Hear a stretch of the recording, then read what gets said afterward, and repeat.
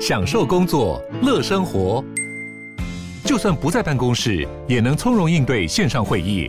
HP Dragonfly 透过专业的 HP Presence 设计，内建降噪及会议快速键，搭配清晰的 Bang & Olufsen 音效，增强音讯及视讯功能。HP Dragonfly 顶级商务笔电，采用 Windows 11专业版，让您在会议中享有最佳的视觉和听觉品质。Another milestone in U.S.-Taiwan relations. The first agreement relating to the landmark U.S.-Taiwan Initiative on 21st Century Trade was signed on Thursday morning.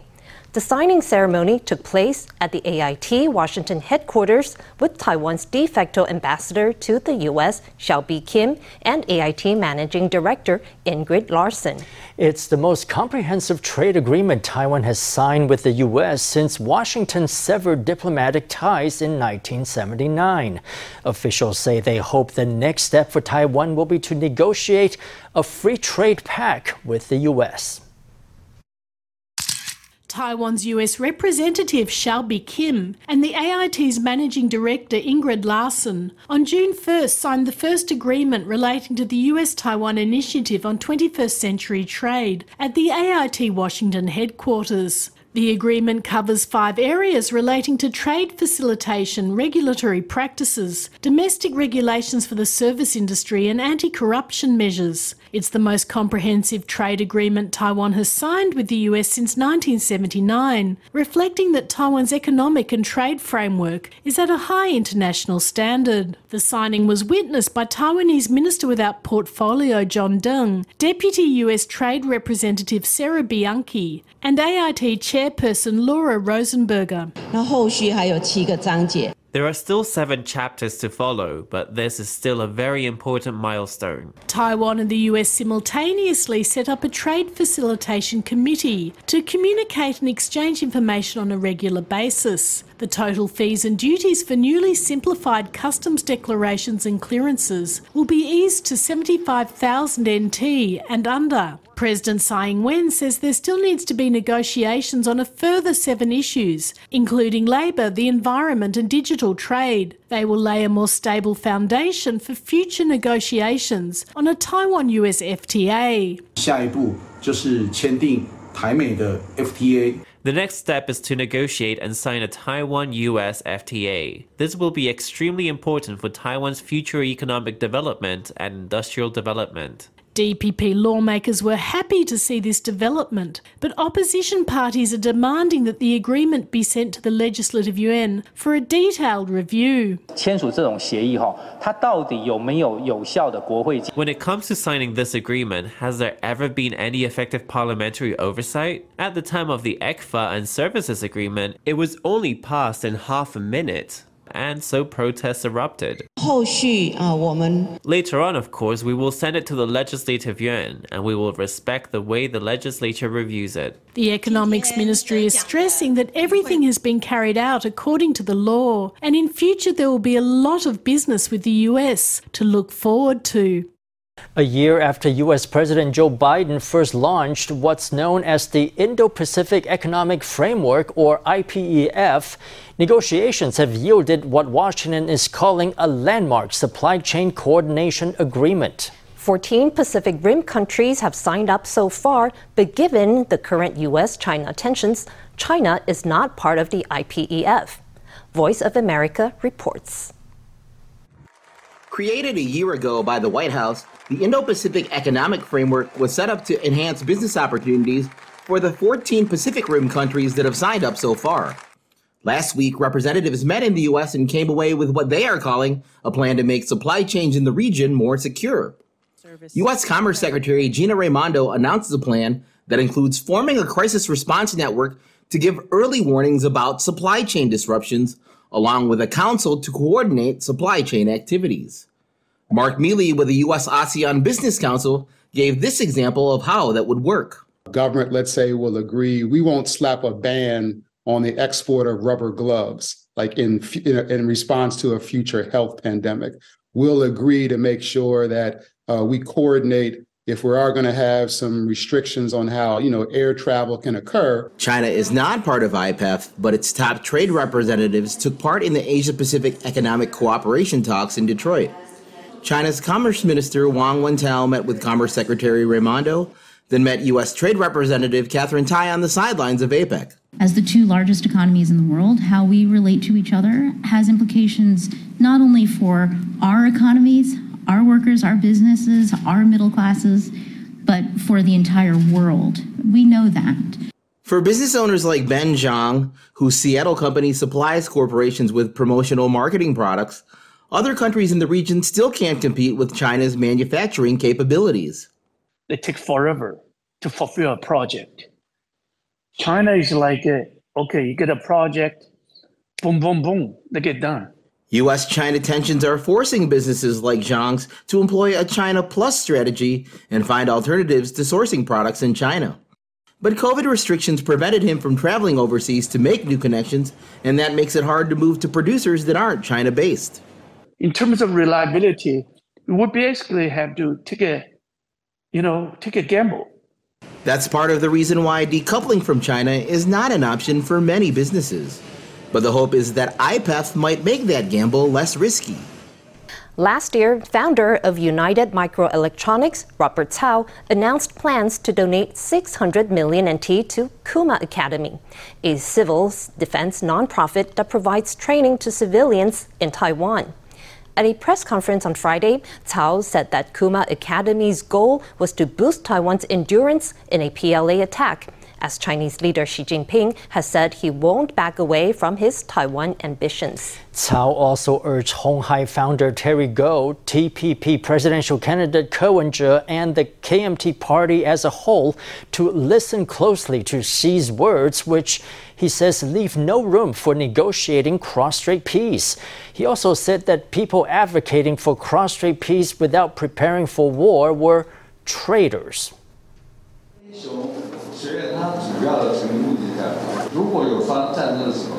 The main point of having Kuma Academy is to reduce the number of casualties if war breaks out. It teaches people to help each other and boosts the endurance of Taiwanese society. That's one thing the KMT has brought up, saying that their presidential candidate wants endurance. In cross-strait affairs, we have to fully prepare for war and let the CCP see that we are not afraid. That's the only way it won't attack us. Xi Jinping has said that it is wishful thinking to expect China to compromise on the Taiwan issue. Anyone who expects that is shooting themselves in the foot. In Taiwan, there are many people saying that they want to negotiate peace. For example, Terry Gou, Ko Wen-je, and the KMT. Did they not see what Xi said? What are they going to negotiate? I'd like to ask Terry Gou, what was that peace declaration you forced upon Lai Ching-de? It's utter nonsense. What peace declaration? People have been very clear that it is not up for discussion.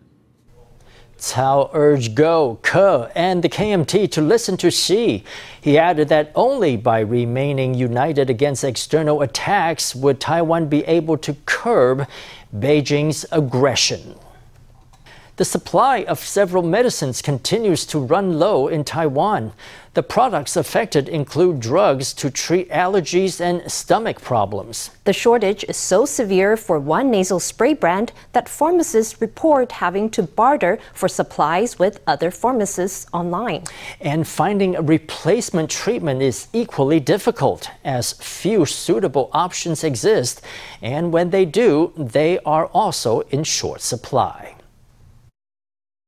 This pharmacy has just opened, but already people are lining up to collect their prescriptions, while staff are rushing to dispense drugs into bags. Taiwan has been seeing a severe shortage of some medical drugs, so much so that some pharmacists have resorted to bartering with other pharmacists. We might post something in our online group. For example, it may say, if any pharmacy has this and such medication with this NHI number and this name, please help us out if you can. If our customers are looking for a specific prescription medicine and we've run out, we might ask them to go pick their prescriptions up at a hospital. With the changing of seasons, many people's allergies are flaring up. The Avamis nasal spray is seeing a severe supply shortage. That's after stocks of another nasal spray, Nasonex, began running low, which increased demand for alternatives. But pharmacists say that the alternatives for Avamis suggested by the FDA don't all contain the same ingredients, dosage, or delivery formats. For example, Avamis, the nasal spray, has been running low for some time. There are no other insurance-covered drugs that can replace it. The ones that can replace it are not insurance-covered and have to be paid for out of pocket.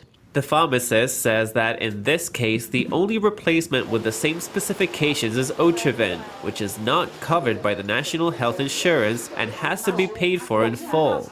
The pharmacist says that even if this alternative medication is in stock, there may be other problems. If the health insurance listed price of the replacement medicine is higher than the original prescription price, we can't offer a replacement. And the problems don't end at allergic rhinitis medications. Stomach medicines are also in short supply. For now, pharmacies are relying on each other for support, saying that the current government procedures to deal with shortages do not actually solve any problems. The Supreme Court upheld a guilty ruling Friday against 2 former presidential guards charged with espionage. One of them is retired military officer Sun Han-fang, who worked in the Secret Service for former Presidents Jiang Jingguo and Li Denghui. The other is Sun's nephew, Wang Wenyan, who served at the National Securities Bureau Special Service Center. After retiring, Sun had accepted money from a Chinese intelligence officer to recruit people into an espionage ring. He recruited Wang, who procured classified information and even obtained a secret itinerary for a meeting between President Tsai and foreign guests. Let's hear from a lawmaker.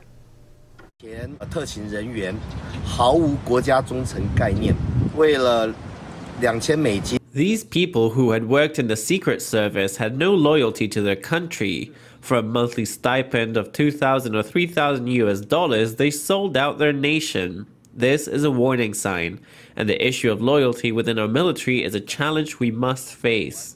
After 2019, we toughened the National Security Act and the penalties for treason and so on. But it's a pity that these 2 traitors who sold out their country committed their crimes before that, so the old laws must be followed. Sun and Wang have been sentenced to 2 years and 8 months in prison and 1 year and 4 months in prison, respectively, in accordance with the National Security Act and the Criminal Code of the Armed Forces. Jensen Huang, the Taiwanese-American billionaire CEO of NVIDIA, has produced chips that have been at the heart of major tech trends, from video games to AI. During Taiwan's recent Computex Expo, he was seen networking with many of his Taiwanese clients, including those from Quanta Cloud Technology, Gigabyte, and Supermicro Computer. In the latest, as the expo closed on Friday, he was seen meeting with the top TSMC executive and Honghai chairman Yang Liu. The more you buy, the more you save. NVIDIA CEO Jensen Huang, known in Taiwan as the godfather of AI chips, was acting like a showman at Computex as he touted NVIDIA's superchips and AI supercomputers. He also networked non-stop with executives from companies that cooperate with NVIDIA. Among them were TSMC, which makes NVIDIA chips, and Honghai, Quanta Cloud Technology, and Gigabyte, which make its servers, and Supermicro Computer, which is in charge of AI server packaging design and manufacturing. The day before he was scheduled to leave Taiwan, Huang met with Honghai chairman Yang Liu. NVIDIA and Honghai actually have quite a lot of cooperation going on in the field of AI servers. Even though the meeting between Jensen Huang and Yang Liu was not open to the public, everyone's really curious about how the 2 sides will continue to deepen their cooperation. During Huang's special address at Computex, he showed a video with footage of an automated production line at a plant operated by Honghai's subsidiary Ingrasys. He also said his largest order was placed with TSMC. Trust it completely. The yields are incredible. The cost is very good. Huang stressed his confidence in TSMC's foundries, saying the two parties have collaborated for more than 20 years. When Huang arrived in Taiwan, he first dined with TSMC founder Morris Chang and his wife. During his stay, he has also frequently interacted with executives at the Quanta Computer Group. Oh, CC, come here. Everybody came. 大家一起来的。No, they came to see you. Huang showed his support for his friend of more than 20 years, Quanta Computer Vice Chairman C.C. Leong. He even popped into the booth for Quanta Cloud Technology, a Quanta subsidiary, and let its general manager try on his signature leather jacket. Later, he appeared in the Gigabyte display and left his signature on a server equipped with his own superchip. Huang's trip to Taiwan was jam-packed with events that both created buzz for NVIDIA and exposed the players in Taiwan's AI industry chain. With all the rapid changes in the world, where do business opportunities lie for Taiwan's industry? The Industrial Technology Research Institute is celebrating 50 years of supporting local companies to develop in this ever-changing landscape. ITRI recently conducted its first survey on the expectations that the people of Taiwan have for their country in the year 2035. The two top concerns turn out to be disaster prevention and health. The Institute says the two issues have been incorporated into its strategic blueprint to build a more resilient society by 2050.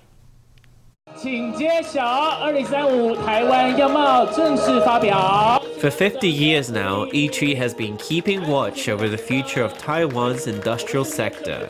This is not just done by monitoring global trends.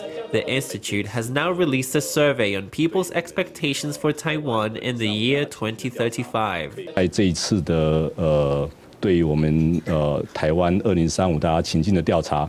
In this survey of expectations for 2035, we found that what the people of Taiwan value and care about the most is disaster prevention and health. Both of these topics have been incorporated into ITRI's strategic blueprint for 2035. ITRI assists enterprises in understanding demand from the general public and offers technological support for innovators. One example is disaster prevention. ITRI was involved in the creation of a soil monitoring system that can warn of a landslide. It generates electricity from the soil itself to keep the system running. Meanwhile, in the medical and health sector, it has developed a supramolecular composite technology that replaces intraocular injections with eye drops that prevent macular degeneration. 现在 ChatGPT 我们看到智慧生活的趋势。 Right now, there's ChatGPT. We can see different trends in smart living. There's also the matter of aging, health and lifestyle, and sustainability. These are all key points as we approach the year 2050. To meet the industrial challenges of future generations, ITRI supports companies to innovate and assists with value creation. Its work raises the public's quality of life, increases the resilience of society, and springboards Taiwan's technological prowess to the world for everyone to see. In order to empower cancer patients and their families, Taiwan's Hope Foundation for Cancer Care and a pharmaceutical company annually hold a photography competition. The striking images you're about to see have been captured by cancer patients, their families, and medical professionals. Our reporter Stephanie Yang spoke to some of the winning photographers about their works. 36-year-old breast cancer patient Chen Yixian photographed the plants in her garden. She says gardening greatly helped her overcome daily challenges that come with being a cancer patient. Chen was diagnosed with cancer in May. Then, in September, she began growing her own plants. I moved from Hualien to Taipei at that time to live in the city for treatment. I think plants were very important to me because they were a light in my life when I was in a dark place. This process gave me a lot of hope for tomorrow. Life really needs some interesting hobbies in order for people to move forward in a dark period. When I heard about the Hope Foundation for Cancer Care, I took their Japanese and ukulele courses. I think that it's because of cancer that the amount of spare time I have allows me to try things that I didn't normally try when I was too busy. Another contestant, Chen Junjiao, captured an image of his mother in her hospital room. He also created a podcast to document his last memories with his mom. The idea of this work is mainly to let everyone see the beauty of the body. To see the beauty, you must experience some setbacks or some physical diseases. When my mother was alive, she was very frustrated with this matter because she underwent such drastic changes in her body. I thought her body was still very beautiful. Through submitting this work, I want to tell everyone that not only one kind of body type is beautiful. I hope everyone can accept themselves in different states. A nurse, Lai Shuting, helped organize a wedding for a patient's daughter and captured a picture of the ceremony in the hospital room. This father had a daughter that was about to get married. The father was not in good condition, so I wanted to ask if there was a chance for him to participate. Our team came up with the idea of inviting the daughter and future son-in-law to go directly to the hospital. It was a very unique moment, so I instantly photographed it. In order to empower cancer patients and their families, the Hope Foundation for Cancer Care and a pharmaceutical company have held a photography competition since 2008. Images show simple moments in life, such as holding hands and eating with loved ones, or the final moments of patients with their families. The competition is divided into 3 categories: cancer patients' family, and medical professionals. This year, a total of 253 contestants submitted works, with 25 of them winning awards. Moment of Hope has been held for the 9th time, and more than 1,200 works have been submitted. We hope that through Moment of Hope, whether it is a patient, family member, or medical team facing cancer, despite their negative emotions, there may be a chance for them to express themselves during this process, whether it's negative emotions or positive courage.